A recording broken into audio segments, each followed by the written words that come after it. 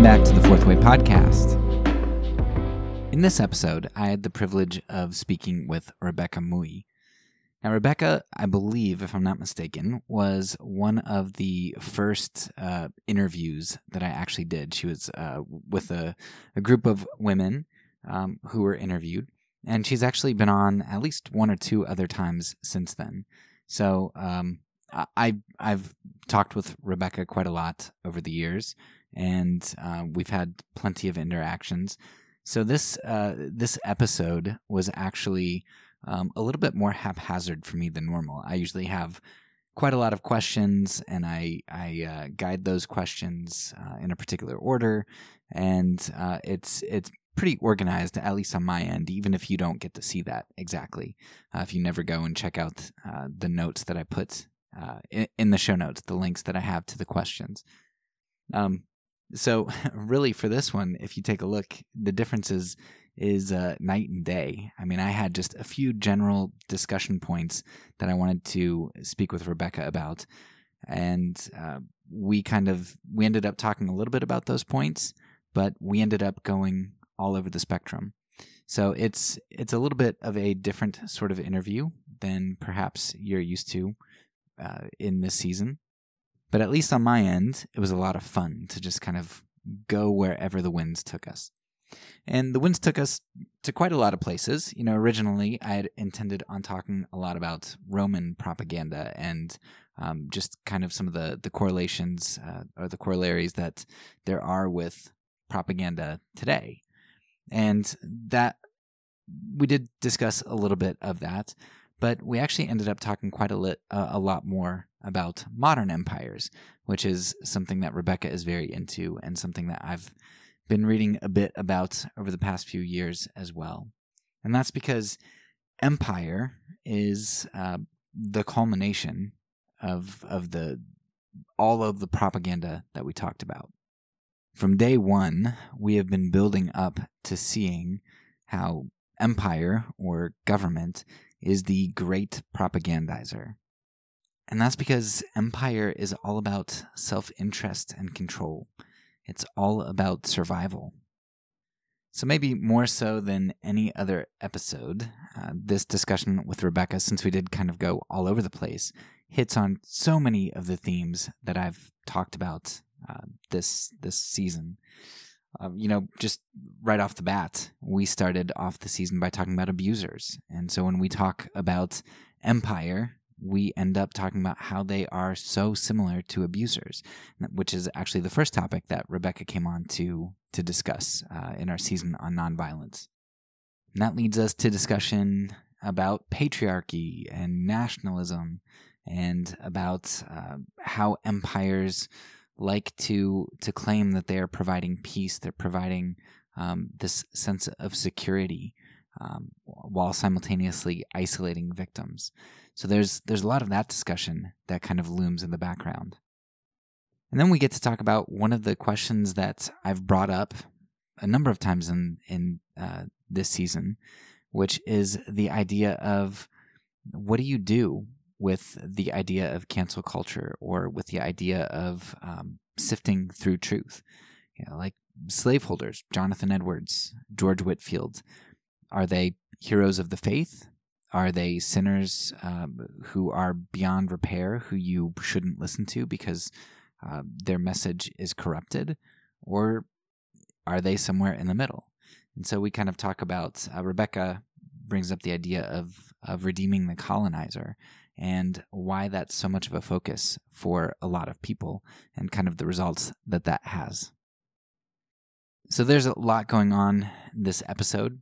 I definitely recommend that if there's a thread that is pulled on in this episode that piques your interest, go back in the season and check out some of the episodes that might fill in those gaps a little bit more and color in the details.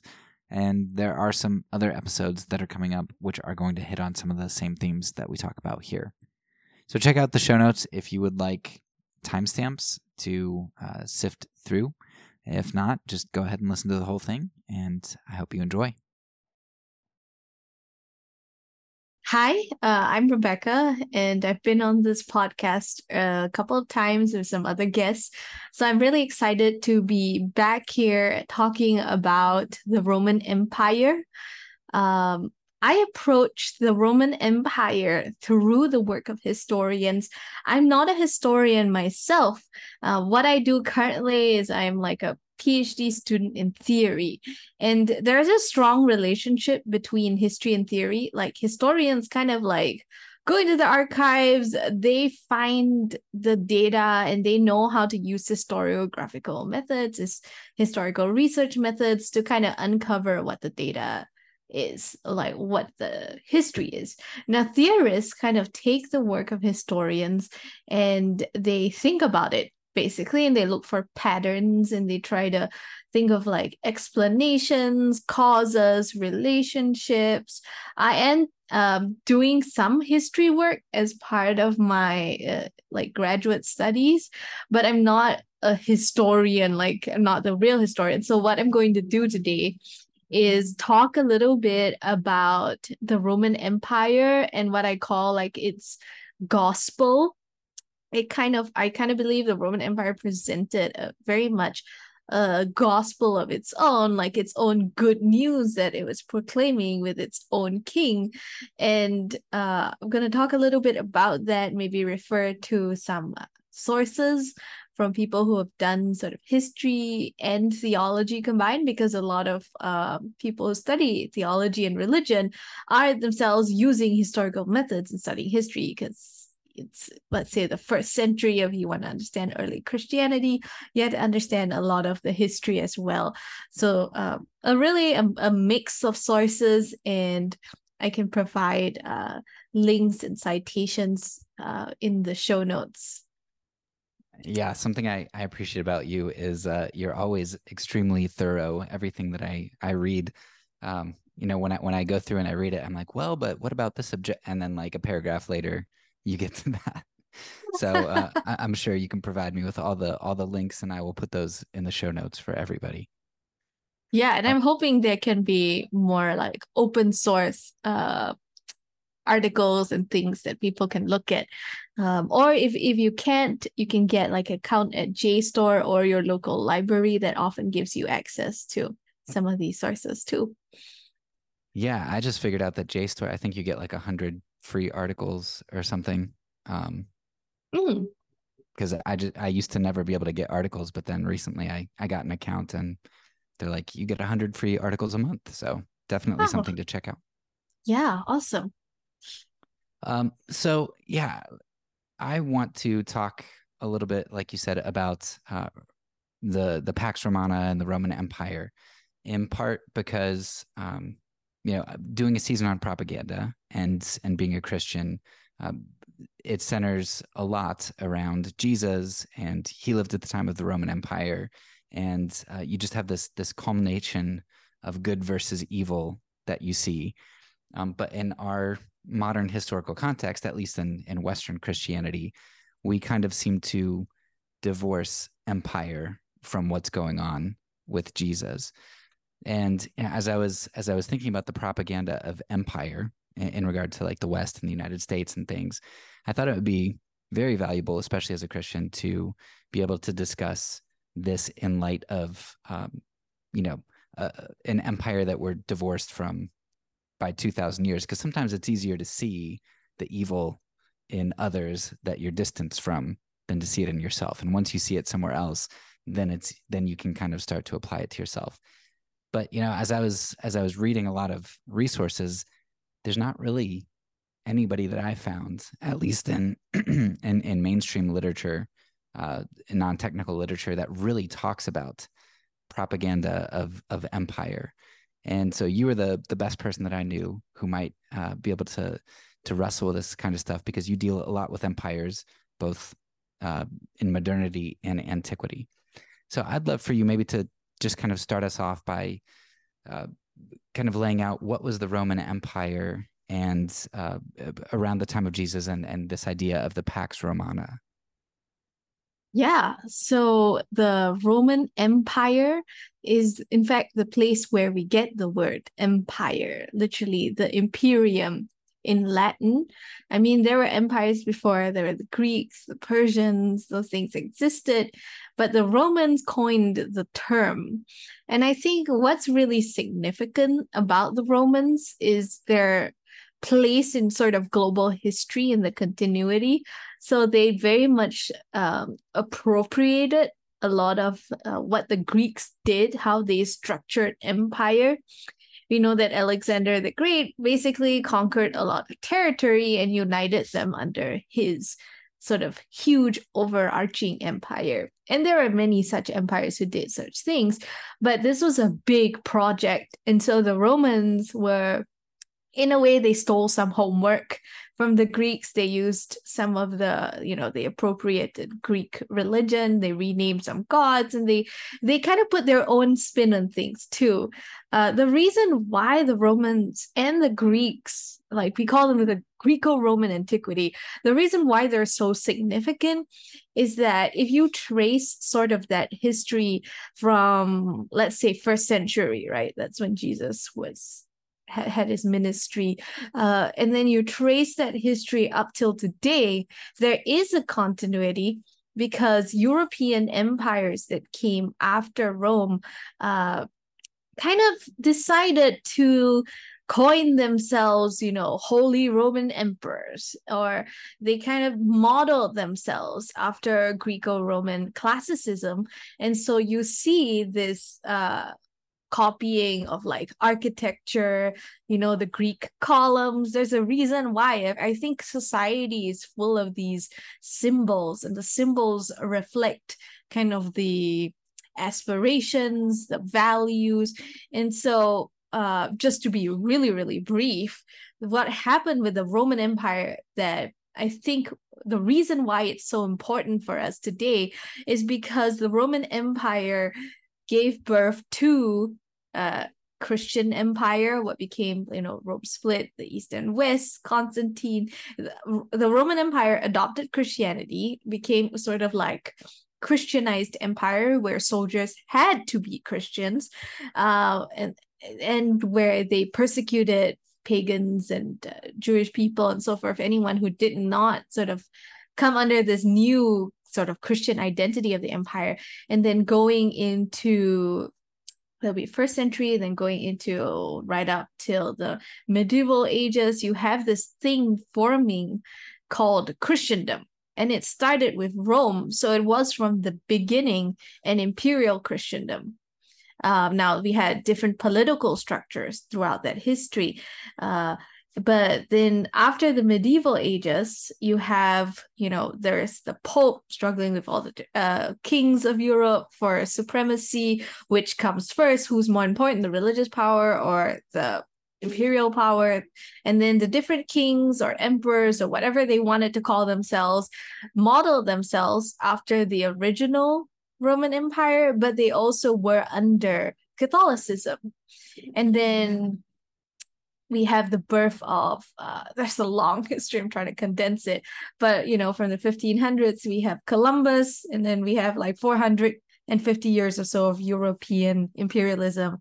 A lot of it, whether it's the British, the Austrian, so forth, all modeled themselves after sort of the glories of empire, the myths of Rome. So like, for example, in British public schools where they trained statesmen and leaders, they will be studying the classics like Homer. They'll be learning Greek and Latin for a reason, because there is this historical continuity, both in terms of politics and religion, that goes all the way back from like, let's say 19th century Europe, all the way back to Rome. So like all roads lead to Rome kind of does apply here as well. But this is very much in a Western context, I should clarify, because there have been other empires like the Chinese empires or the Mughal empires that have operated under different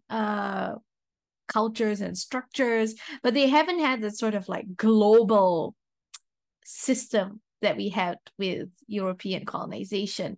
That's kind of what I wanted to ask. Like, was there something special about the Roman and Greek empires, or was it just kind of a happenstance or circumstance that it just so happened that from that empire sprung Europe, who ended up, having a sailing dynasty essentially that just traveled farther and was able to spread? I would say that part of it is the size, just like the sheer scale of it. The Romans and the Greeks kind of had an empire that crossed from North Africa all the way to the Middle East, and then the Romans actually conquered all the way up to Britain. So that's all of Europe, fair bit of the Middle East, quite a bit of North Africa. And so, I mean, during that time, sort of the center of the world, so to speak, was the Mediterranean. Um, for trade, for just a whole bunch of things. And then if you're talking about European empire that came later, what we're dealing with now, sort of the residual effects, it would have covered about 84% of the planet, not including Europe. So that's Europe plus 84% of the planet. So it's like a huge thing, a long period of time, 450 years, and about 75% of people on Earth today were formerly like in countries or cultures formerly colonized by European empire. So there's this kind of like a huge territorial expansionist kind of logic to this. That the sheer scale of it and sort of the historical impact, I think, makes it something relevant to look at in conversations about empire. So, the history that you just gave, it sounds very tumultuous and filled with a lot of violence and not so good stuff. But right now, I've heard people say that we're living in something, that half jokingly, but not really, called the Pax Americana, where for the most part, the broader world has known peace since World War II. I mean, there have been some conflicts, but not on the scale of a world war.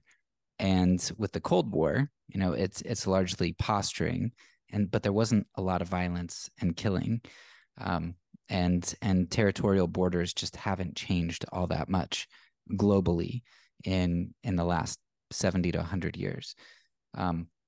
So it seems like we're kind of in a peace of sorts with empire. And there was a time called the Pax Romana back in Jesus's day as well.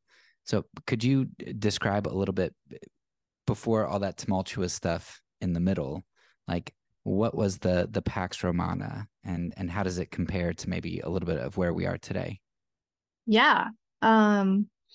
I would say, like, the term tumultuous, I think empires, no matter how big, no matter how stable, anyone who's in a position of superiority always has a sense of insecurity about them. It's almost like the more power or influence you have, the more insecure you are about possibly losing it, having that eroded, and so forth. And so there's this sort of like, I think imperialism comes with its own anxieties that really then motivate it to enforce that. And so what you're describing, basically, whether it's Pax Americana or Pax Romana, is like a system where you have a huge someone who's oversized, like a sort of like big brother figure, keeping all the smaller, potentially dangerous, potentially insurrectionist groups at bay. And so that's what we have. I have a quote here from these theorists on empire, Hart and Negri, and this was written in the year 2000, called Empire and World Order. And they have here a brief description that says, the concept of empire is presented as a global concert under the direction of a single conductor, a unitary power that maintains social peace and produces its ethical truths.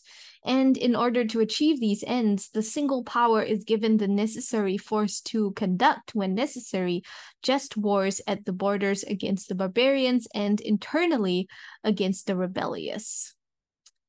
From the beginning, then, empire sets in motion an ethical political dynamic that lies at the heart of its juridical concept.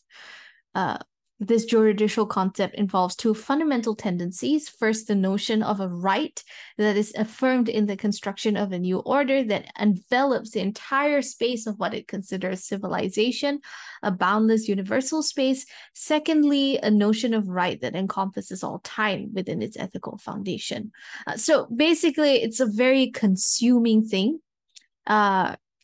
And then from this, like, there emerges the concept of peace, perpetual peace, and so forth. I'm going to find another quote here on Pax Romana. I think it's on another window. But what we have here is like the idea that you need everything under one sort of umbrella of authority, one single conductor of power to maintain cohesion. Part of the doctrine of Pax Romana was that it's good for you because it's for your prosperity, it's for your peace. It's without it, you won't be able to function. It's like this big thing invades the space, takes over, creates almost like a threatening force, and then convinces you that you need this. Without this, then they invent sort of enemies, the barbarians at the border, the rebels within, and they're like, those things are the threats, and I'm here to sort of protect you from the threats. I'm here to maintain this cohesion and order. Yeah, it's really amazing because the way that we started off the season was to talk on the smallest scale possible. And so I talked, with Judy and Rosanna, them.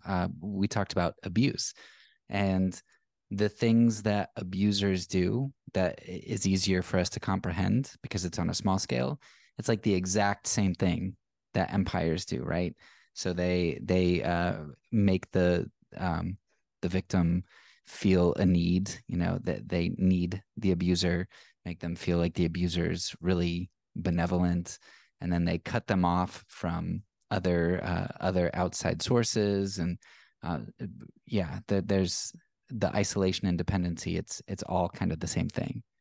That's incredible, and I think there's a very good precedent for why these two things, to me, like studying abuse and studying empire, why they are it's the same system, it's just on a different scale, basically. And there's actually a precedent for that. But first I just wanted to read this little quote here, and then we'll talk about like sort of the relationship between social structures and political structures. So this is another quote from Hart and Agrees. Augustus considered Pax Romana to be his greatest contribution to the empire. Pax Romana was the establishment of universal peace among people of different national and ethnic backgrounds under the banner of Rome, and was hailed as one of the most remarkable accomplishments in history. Oh, sorry. This is actually this is a quote by Street, 2013, not Hart and Agree. Just realized. Okay, so the emperor guaranteed peace and security to all nations that submitted to his leadership, promising that the Roman military would protect their borders from invaders and maintain concord within the provincial boundaries. Those rejecting his unity plan were conquered militarily and subjected to Roman rule. The Pax Romana was the political goal of Roman domination. It was the good news that Rome offered to the world. The emperor utilized several powerful means besides the military to bring people in line with his will and preserve the peace, including the use of political collaborators, economic policies, Roman banquets, patronage networks, the rule of law, Romanization of the masses, and civil religion. And so in the Virgil, which is a classic piece of Roman literature, the Virgil writes in poetic form of Rome's heavenly entitlement to rule the world and to conquer and crush all resistance. There's a kind of, I'm curious what you think about this, because there's a kind of like parallel in terms of this is a very gospel sounding thing, its own gospel of peace with its own king and its own kingdom. Yeah, there's if you read books on empire, and I've read one on like Empire and Mark and Empire and John, and those books do really good at at drawing out some of these terms. But honestly, I mean, I know he's controversial, but Shane Claiborne, and he's a little bit intense. But his Jesus for President actually has a really good section that that kind of lists quite a lot of the like the Roman inauguration ceremony and all of Mm. those other things and all of the terms that are used, like Son of God was used of Caesar, and the robe imagery with Jesus and the crown imagery with Jesus, and just so many of the phrases that they said. And even you referenced street. One of the books that I read was Caesar and the Sacrament, and Mm. in that he talks about augury and how augury was really big. In fact, we get our word inauguration from it. Mm. And so what they would do is, like, Romans, they've got this symbol of the eagle. And so they said, okay, well, nobody's truly an emperor or a leader or whatever their position was until an eagle comes and like rests on their house. Like they needed the sign of the eagle or of a bird. And so Street kind of talks about how baptism and the dove descending on Jesus was actually imperial imagery of this augury. And instead of an eagle, the spirit coming down as an eagle, he comes down as a dove, and the imagery that the dove has. So the Bible is just filled with imagery of empire, counter empire, all the time, and it's just, yeah, it's filled with it. I like, so like in kingdom theology, there's like, oh yeah, there's the kingdom of Satan, there's the kingdom of Christ. But I kind of find the more you dig into it, like what you're describing, there is sort of this back and forth kind of like uh appropriative or imitative relationship between sort of the ultimate sort of evil, which is empire, and then we have the ultimate sort of truth and good, which is the kingdom of God. Like both claim peace. Street's, the book that I'm quoting is Street's Subversive Meals, which is about the Eucharist meal. And he talks about it, it feels like almost every element of the Lord's Supper. Yes, it's the Passover, but it's also a banquet, and it's an enactment of like a counter banquet to Rome's banquets, because Romans like were full of the symbolism. They had to enact symbolism all over the place. So they were like, they'll have these banquets, the patron would be at the head, and everybody would like prophesy or praise Caesar, and they would, it was basically a very inactive thing that showed Roman power and Roman ideology in just about every aspect: hierarchy, domination, patronage, and all that. And then the Christian banquet has Christians declaring Jesus as Lord, saying that their daily bread comes from, the Lord's Prayer. Just every aspect of it is actually a political statement. Even a meal is a political statement. And so that kind of like makes you think Jesus came calling himself a king with a kingdom. I mean, an emperor with an empire, a very different one, but still there's sort of this like back and forth appropriation of both concepts and words and ritual and symbols that's so fascinating. Yeah, I think we miss out on quite a lot that's present in the Bible without knowing history and without, I mean, personally, I think one of my big issues is I don't give a bunch of fishermen and tax collectors who write books like from 2000 years ago. Like in my mind, they're ignorant barbarians. Like, what do they know? I don't expect this high literary form from them. Yet I think there's a very high literary form there, and we just under not undermine, but we fail to expect that from them. Yeah, I feel like, so like you talk about symbols or you talk about propaganda. Uh the cross is a form of propaganda for both empire and for the kingdom of God, but it symbolizes two completely different things, and yet it is a symbol and it's a form of propaganda. According to like Figueroa and Toombs, crucifixion was a form of Roman propaganda to basically scare everyone into not revolting. because they were very insecure and they had to keep reminding people that we're the ones in charge here, don't you dare. So it serves as it's very public, it's very visceral, and it's designed in every way to humiliate the person, to humiliate their body, which the body for them is synonymous with your status as a person. So if you have an unviolated body, like you've never been defeated in battle, or for them it was sexual too as well, like you have an unconquered body, then you were true victorious, you were masculine, you were imperial and Roman. So they violated the bodies of criminals or insurrectionists for a reason, to say this is what we'll do to you, but also we are powerful, we are violent, and this is how we keep the peace. But then the peace of the kingdom of God, on the other hand, is Christ. Christ in this very countercultural way, in a way that's shameful, and in both Jewish culture and Roman culture, he dies on the cross. And not only that, Christians literally keep talking about this shameful death that you would think they would prefer to forget about. It's the worst thing possible. It's like a degradation and humiliation that I don't think we fully realize what the political meaning of it was, but it symbolizes the kingdom of God. And I think more than the suffering itself, it symbolizes Jesus's rejection of what the Romans thought power was and what the Romans thought peace was. Like it's a rejection of this ideological system of empire beyond Rome. Also, like, Satan offering Jesus all the kingdoms of this world because do you want to be right on top and sit on the throne?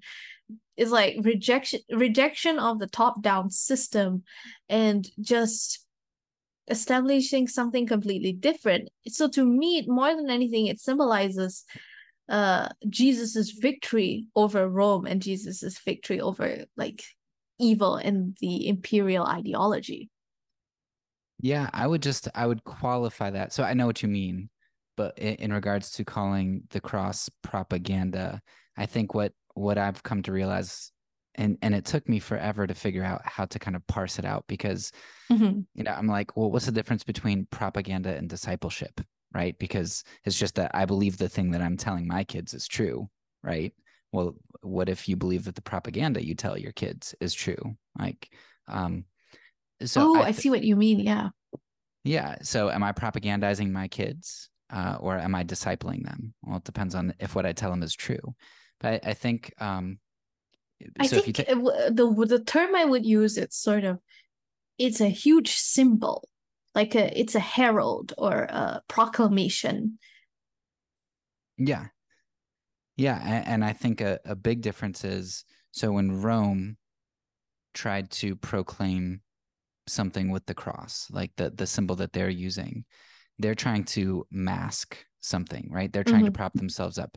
They're trying to cover over any weakness. Like, don't think about messing with us. And you had mentioned earlier that it seems like the more power you get, the more testy you are in regard to people kind of rebelling. And Noam Chomsky has a good article called "The Power of a Good Example," and he talks about like a country like Grenada, this tiny country. Well, why does the U.S. go in and mess with Grenada? Why does the U.S. mess with Haiti? Why does the U.S. mess with Cuba, the Dominican Republic, all these places? And he says, well, a lot of times you'd think that they'd let the weaker places alone, but what you have to understand is that if a super weak place becomes a good example, that's worse than if a strong country becomes a good example. Because if a weak country can do it, then anybody thinks that they can do it. And so with places like Haiti, you saw when they won in the French Revolution, around that time you get a lot of laws in the South starting to become more harsh, because you get like Gabriel's Rebellion in 1800 and a bunch of other slave rebellions, because they're looking at Haiti and saying, hey, if they can do it against an empire, like we can do it too. And so it's a huge threat. And so I would say like Rome uses the cross to mask something Whereas what nonviolent action, Mm-hmm.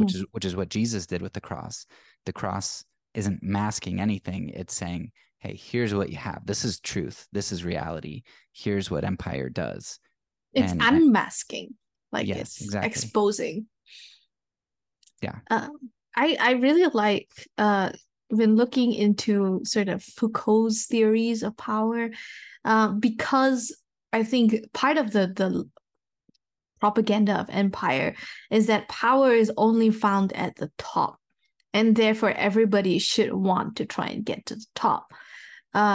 Whereas a more sort of critical in a general sense, just like a view of power that recognizes what it really is, recognizes that it's everywhere, and that just as much as the people on top have power, so they are actually fearful of the power that individuals have, that opposing forces have.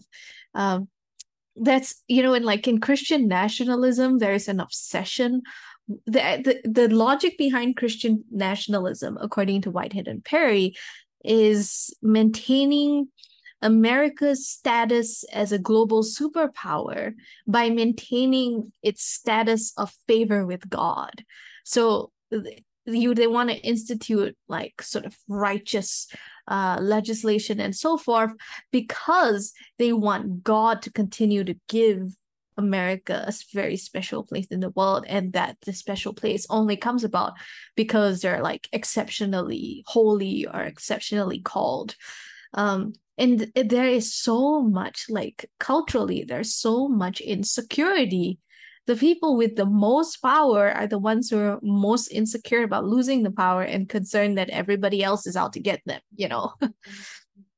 Yeah.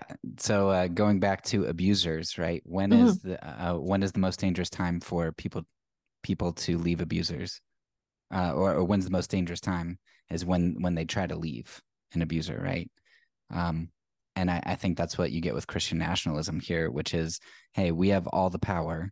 Well, now people are like, in larger numbers, are saying, no, we don't want a part of that. We want to change it, and so they're trying to leave, and so that's when you get insurrections and other sorts of things.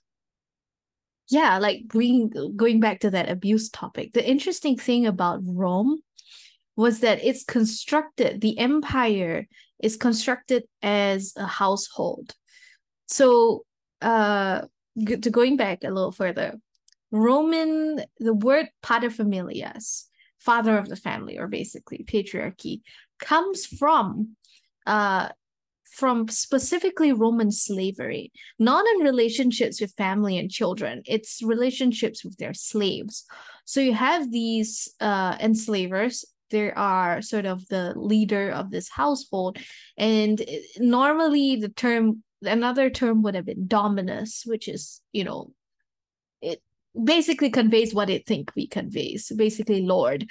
And so they're like, we want to make it sound nicer. So we're going to come up with this concept of a fatherly relationship between slave owners and their slaves.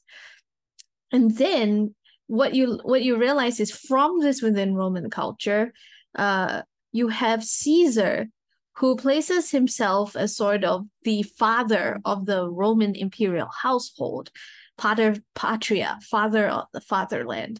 And so what the Romans constructed it as is a parallel system between social domination and political domination.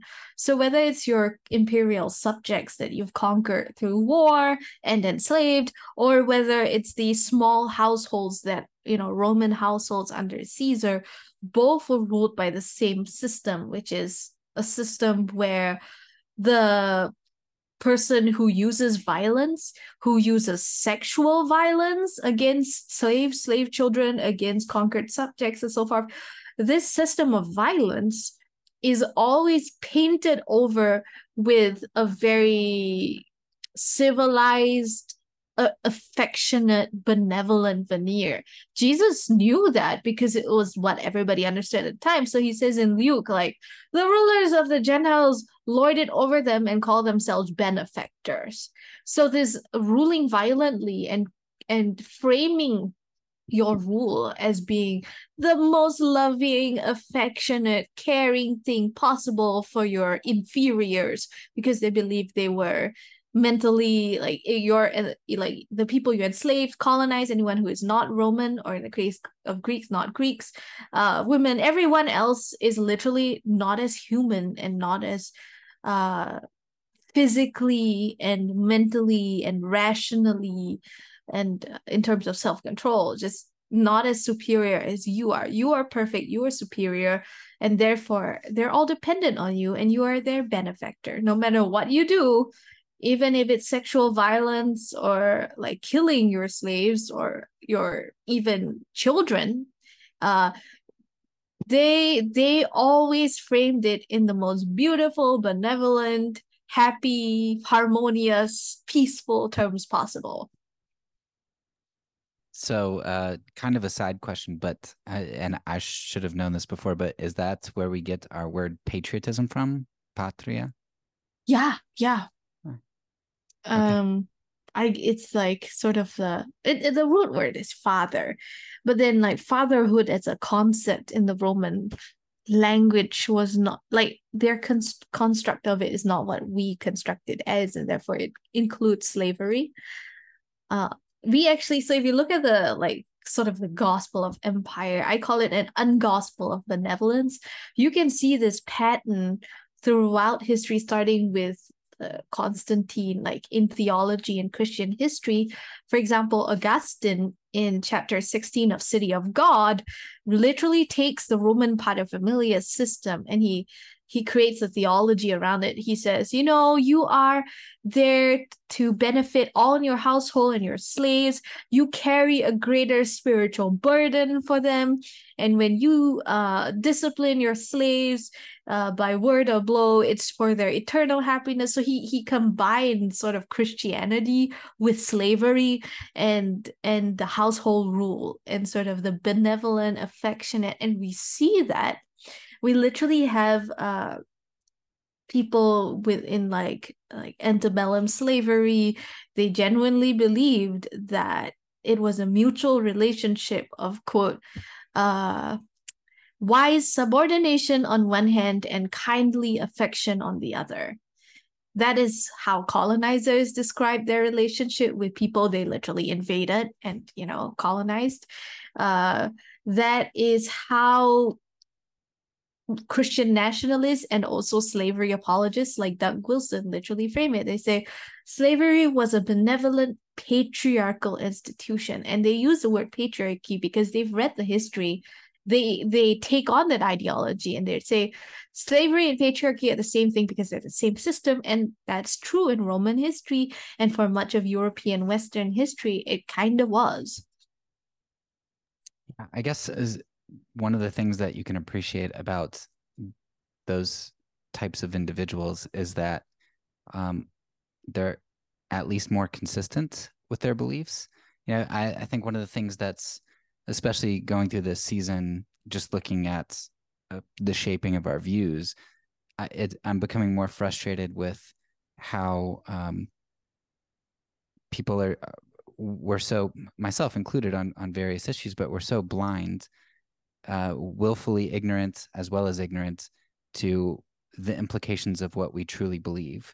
And we take the parts that give us power and we deny the parts that that create injustice, which, I mean, I think you see that a lot in the United States, where we want to accept certain parts of history and deny others. So yeah, I really appreciate your insight into the way that language was used and how it was formed. That it's interesting. I never heard that slavery was tied in with the patriarchal system or that word. Yeah, for the Romans it very much was, because the Romans considered themselves like Roman males were the manly men, slaves, females, colonized subjects were all considered feminized and female in different ways. So gender was not so much about relation, like it's not about biology at all in the ancient world.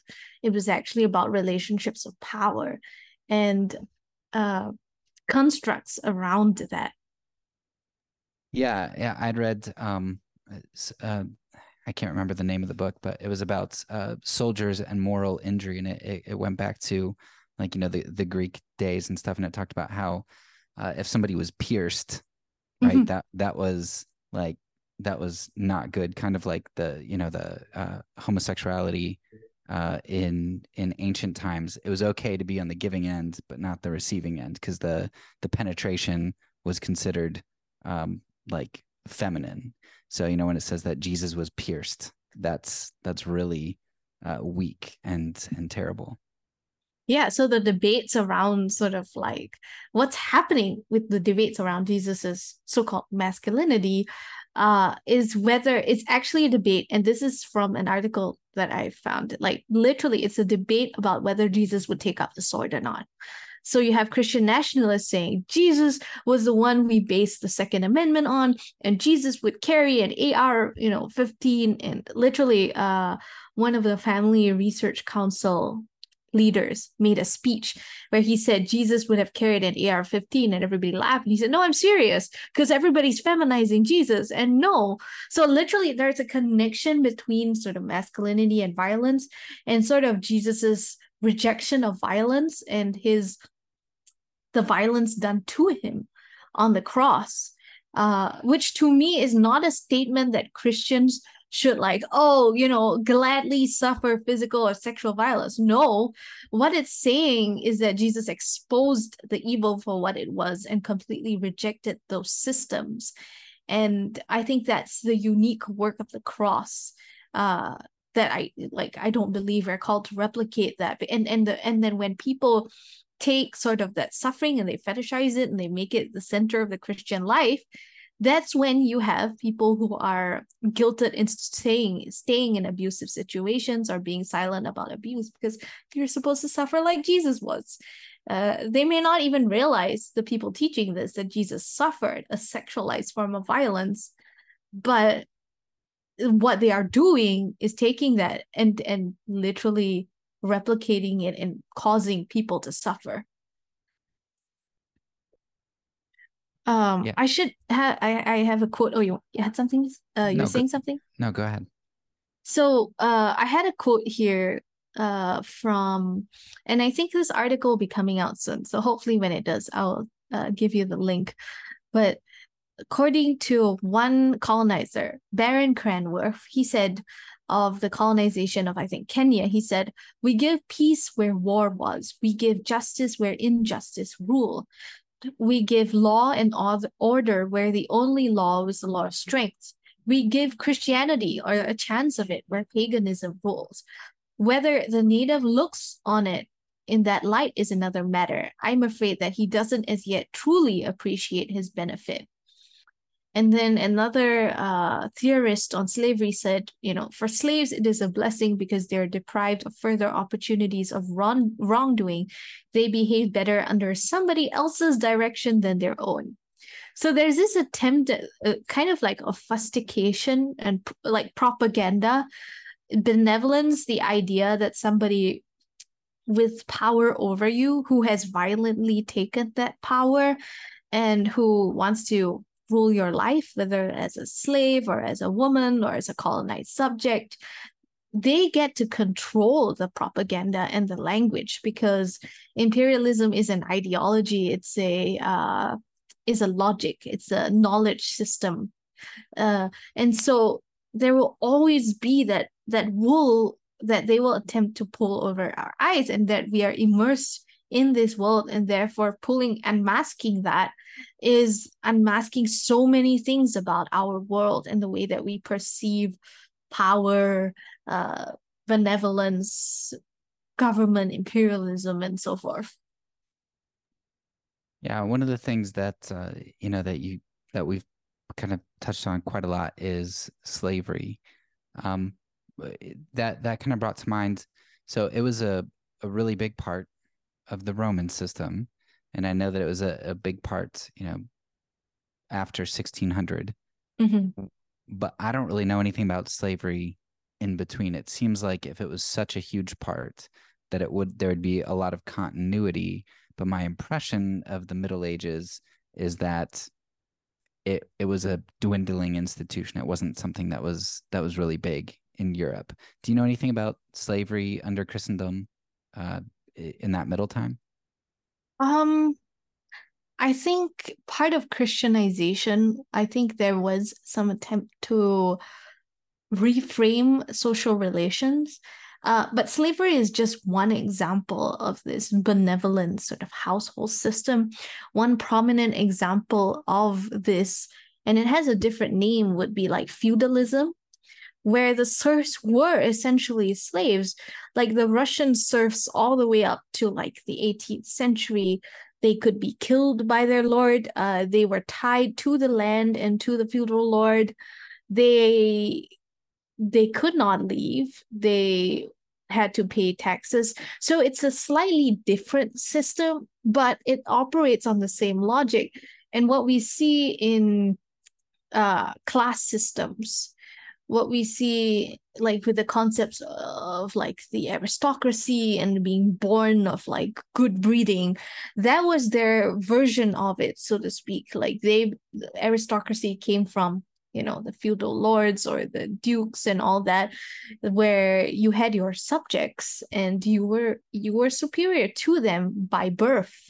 They genuinely did believe, just like maybe 100, 150, 200 years ago, that if you were born poor or working class, that you simply did not have the intelligence or the rationality to be prominent in society, etc.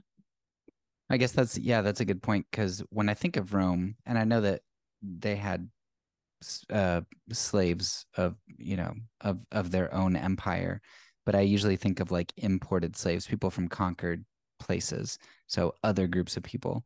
And when I think of more modern slavery, I think of from the 1600s on, I think of slavery where we went and took people from Africa. But I guess in the middle time, I picture, well, it's just Europeans and they're not importing people from Africa. But yeah, I guess the Europeans themselves were slaves, like the serfs were essentially slaves. Yeah, Um, and also it must have been something that was already a logic in their society, because from the moment that Columbus set foot on the so-called New World, they already started enslaving indigenous Americans. The reason why they had to have a transatlantic slave trade was because they had essentially done genocide by slavery. They had worked people to death across Hispaniola and several other different colonies. So the practice was there. I know there are some histories of there actually were different versions of slavery in Christendom and Europe, now that I think about it. Uh, there's a history I remember reading, but instances of it would pop up, maybe here, maybe there. But the logic seemed to have carried with them. Like it didn't go away, and it was not for a very long period that they did not have uh, slavery. so here's a thought, and it's off the cuff, so it might be totally terrible, and you can dismantle it if it is, but it seems like something like slavery. And you brought up Foucault earlier, and one of the things that I appreciate about him is he's very skeptical of power, and so he's like it doesn't go away; it just changes forms. Mm-hmm, And mm-hmm. so if I were to think, okay, slavery was big for the last 2,000 years, there's no way that it's just gone away today. One No. of the one of the issues that I have with empire, when people say, well, the United States is so benevolent, we're so good, we don't have slaves and those kinds of things. We export our violence, and so I mean, we do have our own ghettos and things that we create here with poverty, but by and large, what we do is we export our violence. So Haiti, Cuba, Philippines, Iran, coups, South America, Central America, all those things. We do violence elsewhere, and then we economically leash various countries, and then we make them work at slave labor wages, essentially. In fact, when I was doing my episode on Haiti, Frederick Douglass was like one of the first. I think he was like the fourth ambassador to Haiti, and he only lasted like 18 months because what the U.S. did was they sent in a bunch of big business guys, and they're like, okay, Frederick, time for you to to get us in and make these good deals for us. And Douglass was like, no, like I'm not going to betray these people. And so they got rid of them. And so that's what we do. Like we essentially have slaves in Mexico, slaves in Haiti, working in slaves in China, and in the prison system. yeah, but we don't see the violence because it's not in the United States, and we say, well, that's so terrible what China does, but they're making stuff for us, and it's so terrible how poor Haiti is. Yeah, well, that's because of the things that we've done to them the last 200 years, and it's easy to dismiss this our slaves because we don't have our slaves on southern plantations. We outsource that slavery. And I mean, there is a lot of exploitation. And it follows the same logic of like, uh, people may not be so explicit nowadays, but back in the 19th century, it would have been social Darwinism, where you're, more evolved or superior. It's basically based on the same ideas that Rome and Aristotle would have conceived of. Like, some people are born to be rulers, some people are born to be ruled. Now, nowadays, sort of that biological aspect is something that people have kind of removed because they understand that to be racism or unacceptable today. But then they will talk about characteristics or intelligence. There are many subtle ways that you take away one thing, but it continues in many ways. I mean, in the US, there's a lot of exploitation that goes on too. For example, like there have been studies about how when slavery was so-called abolished, how the prison system continued to enslave and exploit largely, especially in certain states, Black labor. And people could be arrested and imprisoned and basically enslaved on almost like basically no charge sometimes. There was a good exhibit on that at the Smithsonian on African American history. And so a lot of that still persists. I think it's and you tied it to colonization. Colonization is very much neo-colonialism. It's very much certain countries having a chokehold on other countries, forcing them to export resources at like very low prices and then forcing them to buy your products. There are so many ways in which this happens. And so from a Foucauldian perspective, there's a certain logic to domination, but it's also a heterarchy, meaning there are many different archies that operate in many different levels and in many different ways. In the US, for example, prostitution, like human trafficking, continued even after the abolition of the slave trade. So there were people who were enslaved as prostitutes in the lumber camps in Wisconsin in the 1800s, or in San Francisco, the Asian women who were imprisoned and enslaved in brothels. And there were many different ways in which this surfaced in society. So yeah, you're absolutely right. It seems to never really go away, and you have to keep. You can't just pull the wool over our eyes and say, look, that thing is gone, and therefore Western Empire is a good thing, because I literally have people come on my Twitter page all the time to tell me that colonization was amazing for the world, and that and then I would be like, well, here's a chart on exactly what the argument that you're using, which is that and you talk about this a lot, like, do the ends justify the means? What is that called? The kind of like philosophical, ethical argument? Consequentialism or utilitarianism. Yeah. I think that comes into it as well. Like, does this end result, what we have today in the world, even development, democracy, all these things, does it justify the genocide, the erasure of these peoples. We never talk about that.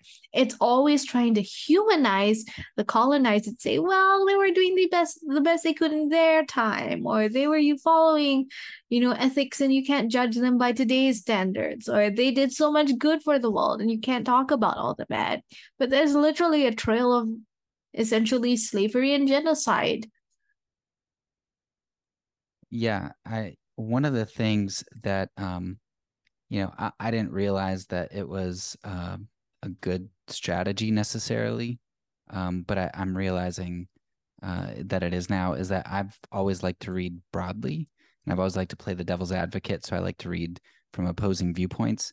And that's something that on the issue of racism and slavery, I've found to be absolutely invaluable to understanding. Because, yeah, 10 years ago, I probably would have said some similar things like, it's just so hard to reconcile, like, Jonathan Edwards or George Whitefield and Thomas Jefferson. Like, they did such good things.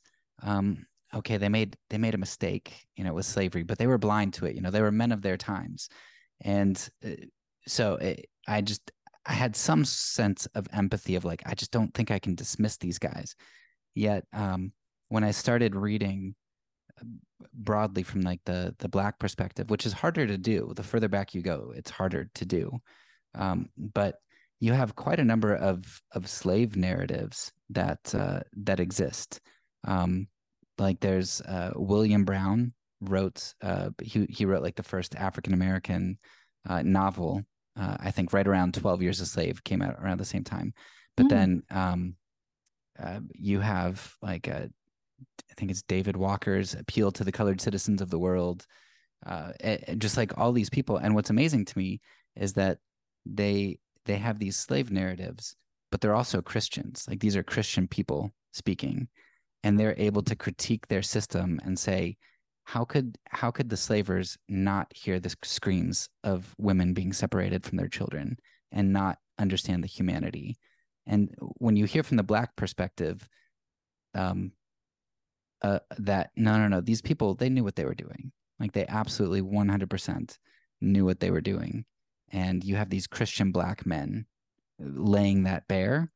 That helped to kind of slap me in the face. Because I think in trying to redeem the colonizer, there's an element of still, because they instituted a system where they were human and everyone else was not human. This is a Roman thing too. And then by sort of the established narrative, the lives that were lost don't count because they are invisible. We don't know their stories. We just hear what we are told, like what they want us to hear.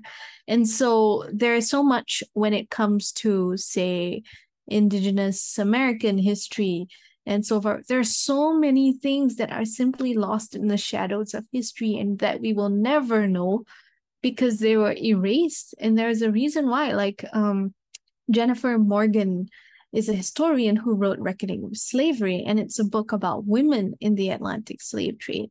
And she says, the silences in the archive, in the record, tell us as much as what the record says.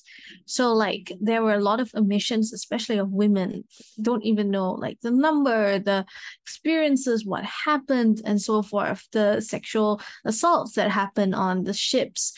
All of that is silenced in the archive for a reason, because then you can look away and then you only see from history the perspective of the people writing the story and their humanity and their religion and culture. And yeah, it I think there is a thing that we have to reckon with, which is what we even consider human and what we don't, the many things that we don't think about because they're lost to history.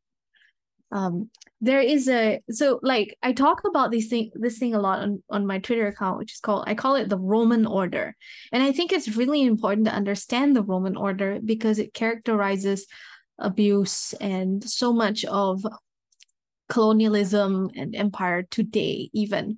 And Roman order being sort of this political, social, enslaving, colonizing, and also gendering, like it has to do with women too. This system, this belief, this thing that we always go back to the benevolence argument, the propaganda. So like investment in this Roman order is also tied to investment in sort of the Constantinian project, or in this idea that justice comes from top-down power and from the benevolent exercise of coercion. One book that I found is this. It's a kind of a dry historical tome so far, but it's a piece about the early proto-Christian anarchists by Lewis Perry. So it's called Radical Abolitionism, Anarchy and the Government of God and Anti-Slavery Thought. And there's a lot of the abolitionist movement was by no means perfect. There were a lot of personalities that were kind of egotistical and crazy, and they were sometimes very self-absorbed in sort of being the savior of the enslaved people in America. But they questioned the Roman order. They questioned this ideological system. And from the anti-slavery movement actually came like the women's movement, because once you start questioning one piece of this imperial propaganda, you start questioning it all. And so that's why even the very charge of anarchy as being sort of this evil, chaotic thing comes from imperial propaganda, because Rome or every other empire will tell you, without me, you will have total chaos and violence and lack of peace, lack of Pax Romana, and therefore nobody will be able to function. That's what people say, like the umbrella of authority theology. That's like nothing will function if you don't have basically a dominator in charge of things. That's really interesting because I'm part of this one Reformed group on Facebook, and there are definitely some pro Doug Wilson people there and some very anti Doug Wilson people there. So you see some clashes, and I don't know, just from what you referenced about him, I'm assuming he takes a certain position, but I don't personally really know very much about him. But a lot of people in that camp I know who defend him will a lot of times, like every once in a while, I'll see something come up about, well, slavery isn't always bad. It was just, when we were stealing people, but like they basically defend the institution of slavery. And yeah, and for that reason, because they don't like this liberal slant of losing power. It almost seems like the clash between Christian nationalism and those opposed to it. The clash between people who want a certain social order. There are two views of justice. One view of justice is it comes from the top down, and therefore it's by the institution of laws, by superiors towards the inferiors, and this holds the universe in place. This is, and I'm sure you know more about this than I do, but this is sort of what is central to the concept of what's it called? The three in Reformed theology and in Lutheran theology, there's like three systems: government, household, and church. I think economia, ecclesia, and economia is household, ecclesia is the church, and then politia, which is the government. And I've heard people come at me when I talk about nonviolence, because they're like, no, God made these three systems to keep the world in order. It's essentially Luther constructed these things, and he borrowed actually very directly from Aristotle and not from the Bible.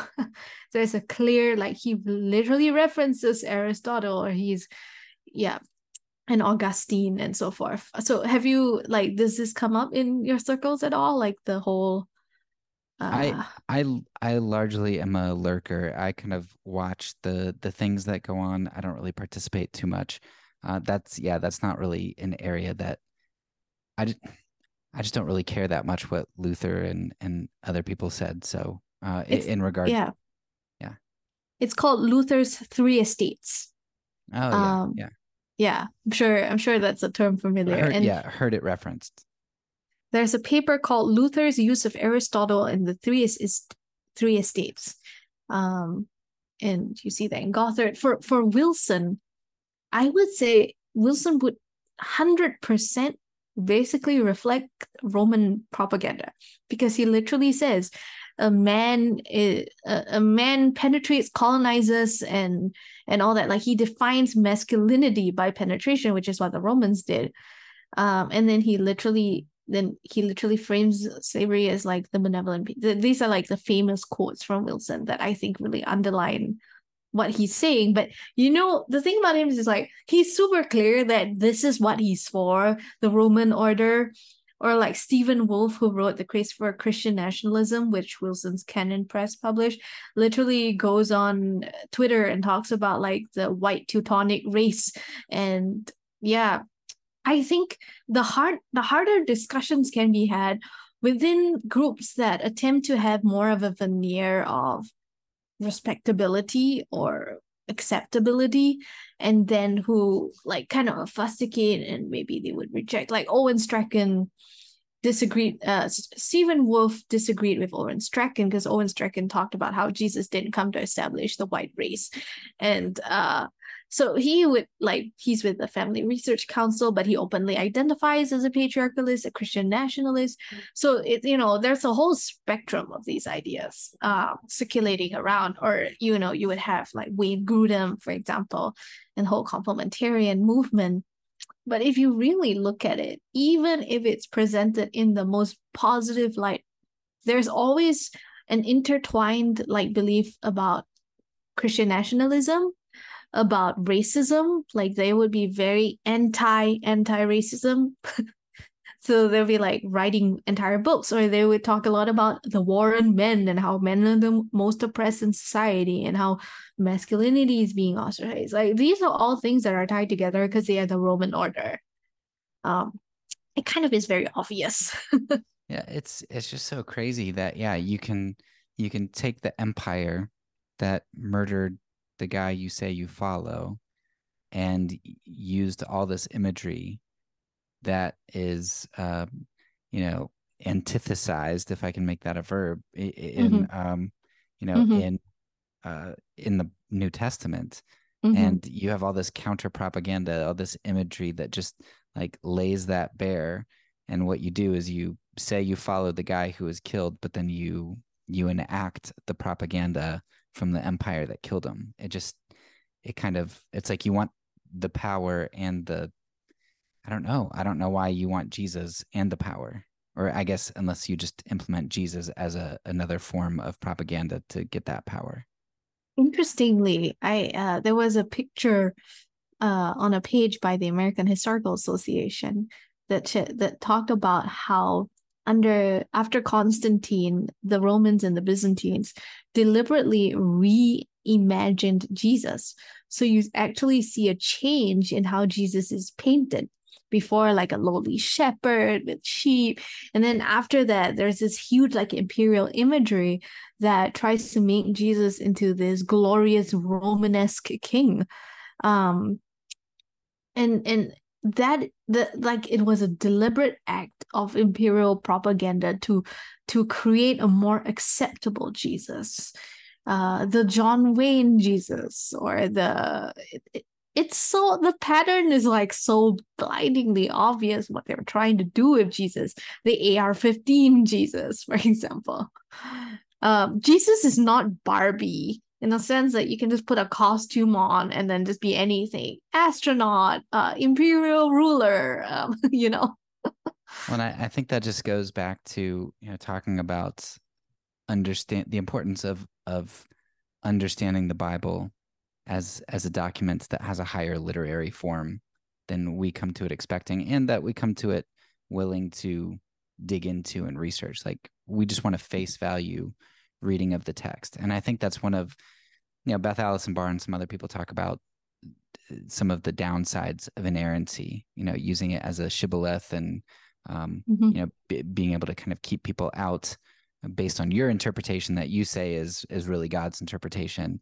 But if you come to the Bible expecting to be skeptical of academics who really delve into the Bible and like really take the Bible seriously, then just a pure face value reading without doing a whole lot of homework is going to cause you to miss all of these symbols. And so you talk about the John Wayne Jesus. I mean, it's easy to understand when you have a revelation Jesus and you have all the other forms of Jesus in the Gospels, because you can kind of pick which Jesus you want if you can take a face value reading of something like Revelation. Yeah, I mean the book of Revelations, I think it depends on where you're coming from reading this.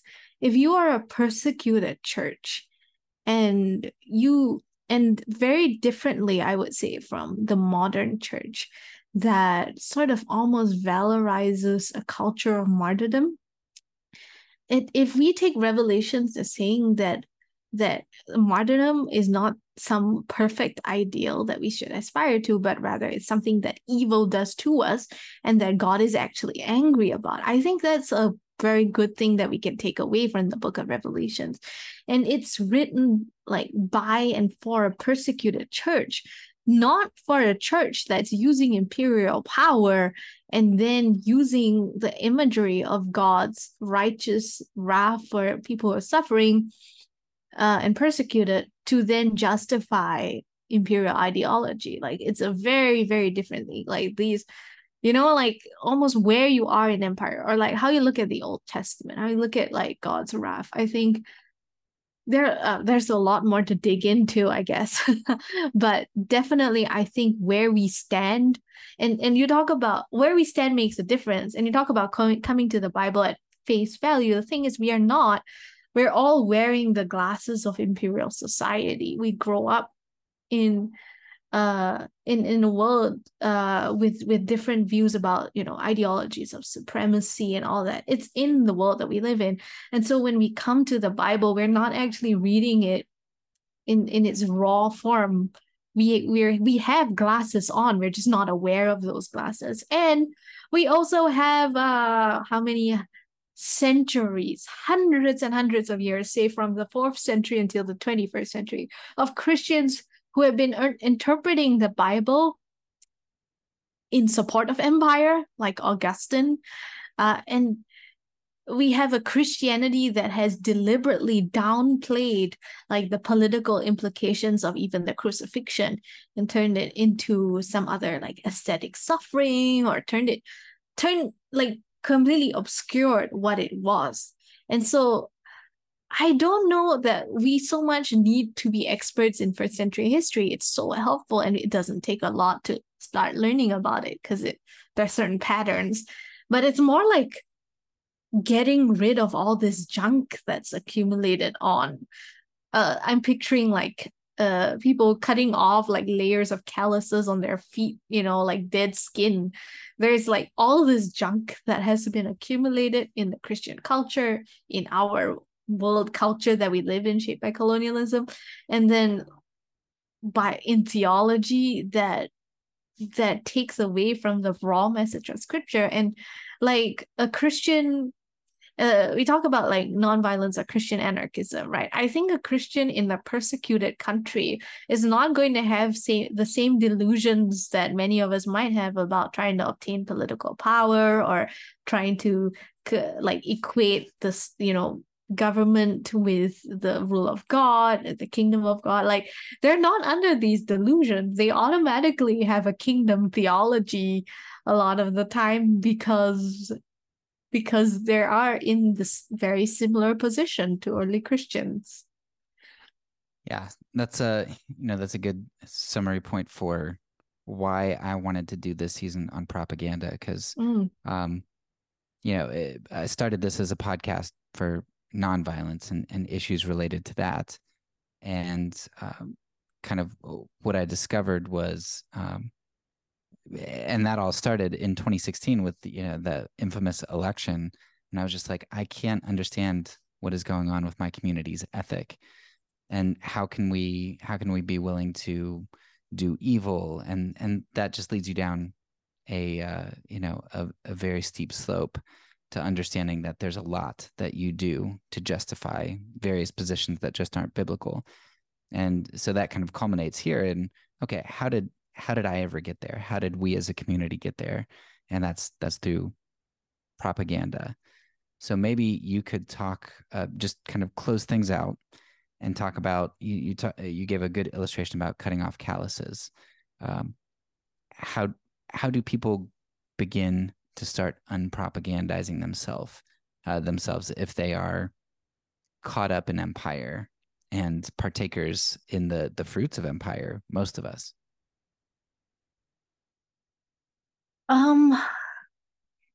I think one way is to be more connected with the body of faith as a community that we learn and we study and we live out the scriptures together, like to open up our community of faith, whether it's the books we read or the people that we talk to or that we follow on Instagram or Twitter, to a bigger community, and have things that are outside our comfort zone, or starting to question that, like what can we do to sit at the feet out and learn from Christians who are suffering for their faith, who not just in the sort of Western narrative, like all those evil countries overseas, but what does it mean to be a Christian who is like a minority under empire, who doesn't have power? I think we can start to listen and learn from one another in this way, and I think that returning to the simplicity of Jesus is a really good way to start, because if we really, really do sit and listen to what Jesus says, and I actually talked to a New Testament scholar on Twitter, and I just mentioned, like, my impression is that Paul is really hard to read, and some of his Greek is really obscure, and we still don't know what he actually meant in some of these passages, the terminology, the grammar, it's just, but it seems to me that we don't really have any dispute about what the Gospels are saying. And the scholars seem to reply very much in the affirmative, that yeah, it's Jesus, like in the Gospels, is not difficult to read, in the sense of we don't really have translation controversies the way we do about 1 Corinthians 7 or 11. And so there's so much there that I think we can start to imbibe sort of a kingdom view.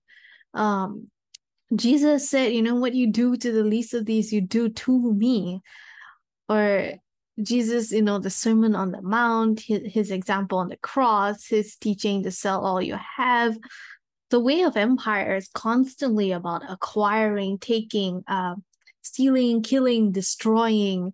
To me, I started looking at nonviolent or kingdom theology from using very different verses than what commonly are used. Basically, jump straight to the Sermon on the Mount and what is said there, which I think when I talk about on my podcast, Gospel of Peace, is that, like, we have taken a few things in the Sermon on the Mount and we have inflated them to the extent that it becomes harmful for abuse survivors. Just like, turn the other cheek, or all those things. It's a little bit out of context. To me, I come at it from, say, looking at empire, looking at the world today, like John 10, where Jesus says, the thief comes to steal, to kill, and destroy. I've come that they might have life, and that they might have it more abundantly. To me, that's the crux of it. Or in John 8, where Jesus talks about, you have the desires of, basically he tells people, you have the desires of the evil one inside of you.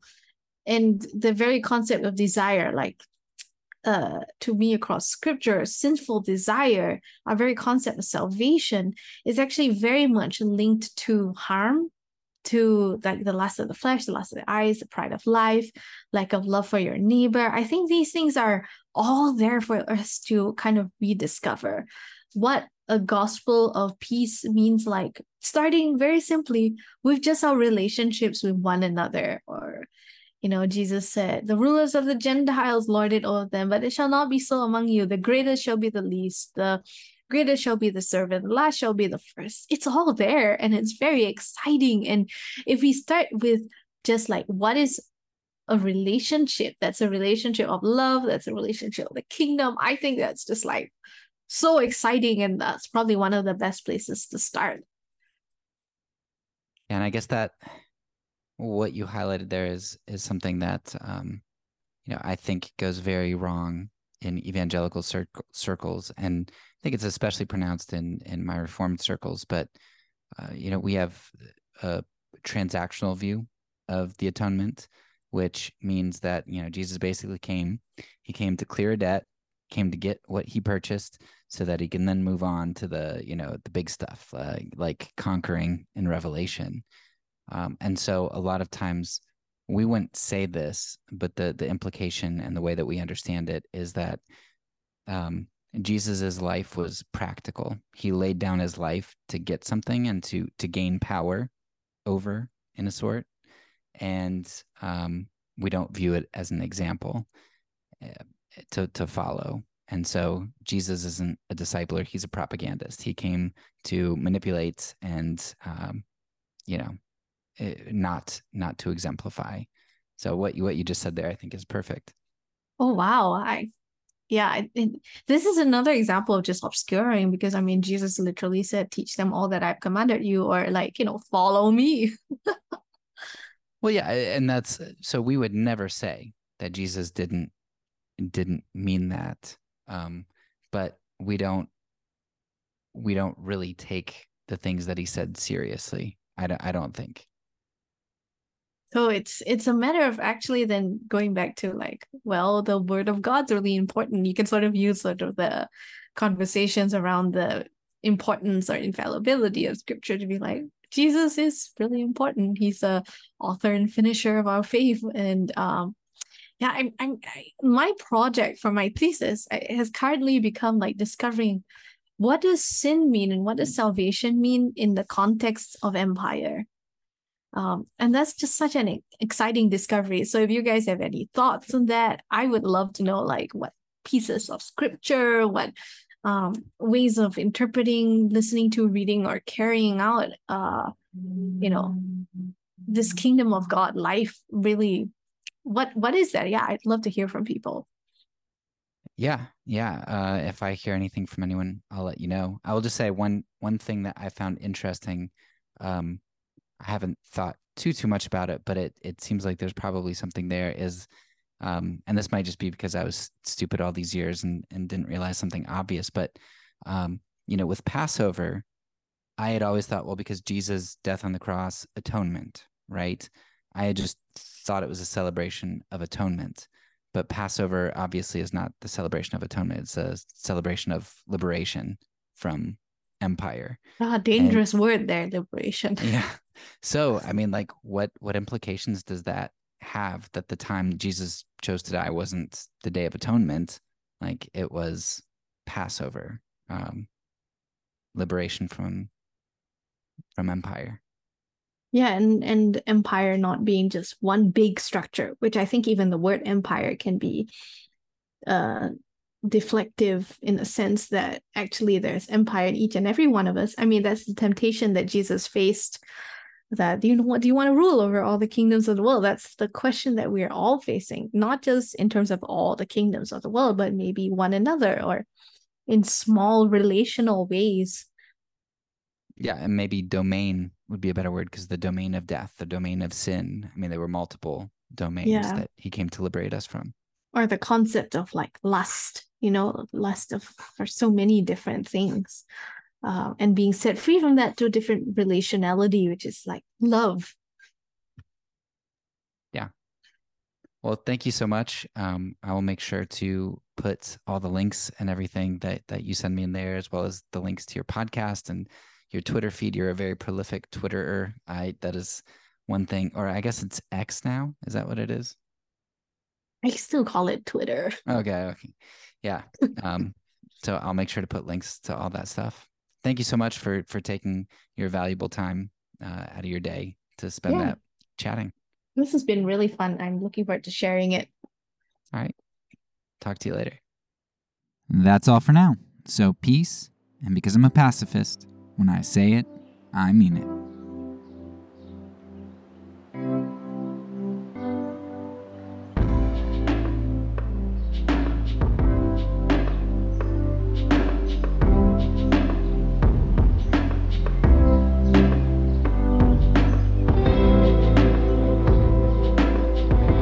This podcast is a part of the Kingdom Outpost Network. Please check out the links below to find other great podcasts and content related to nonviolence and kingdom living.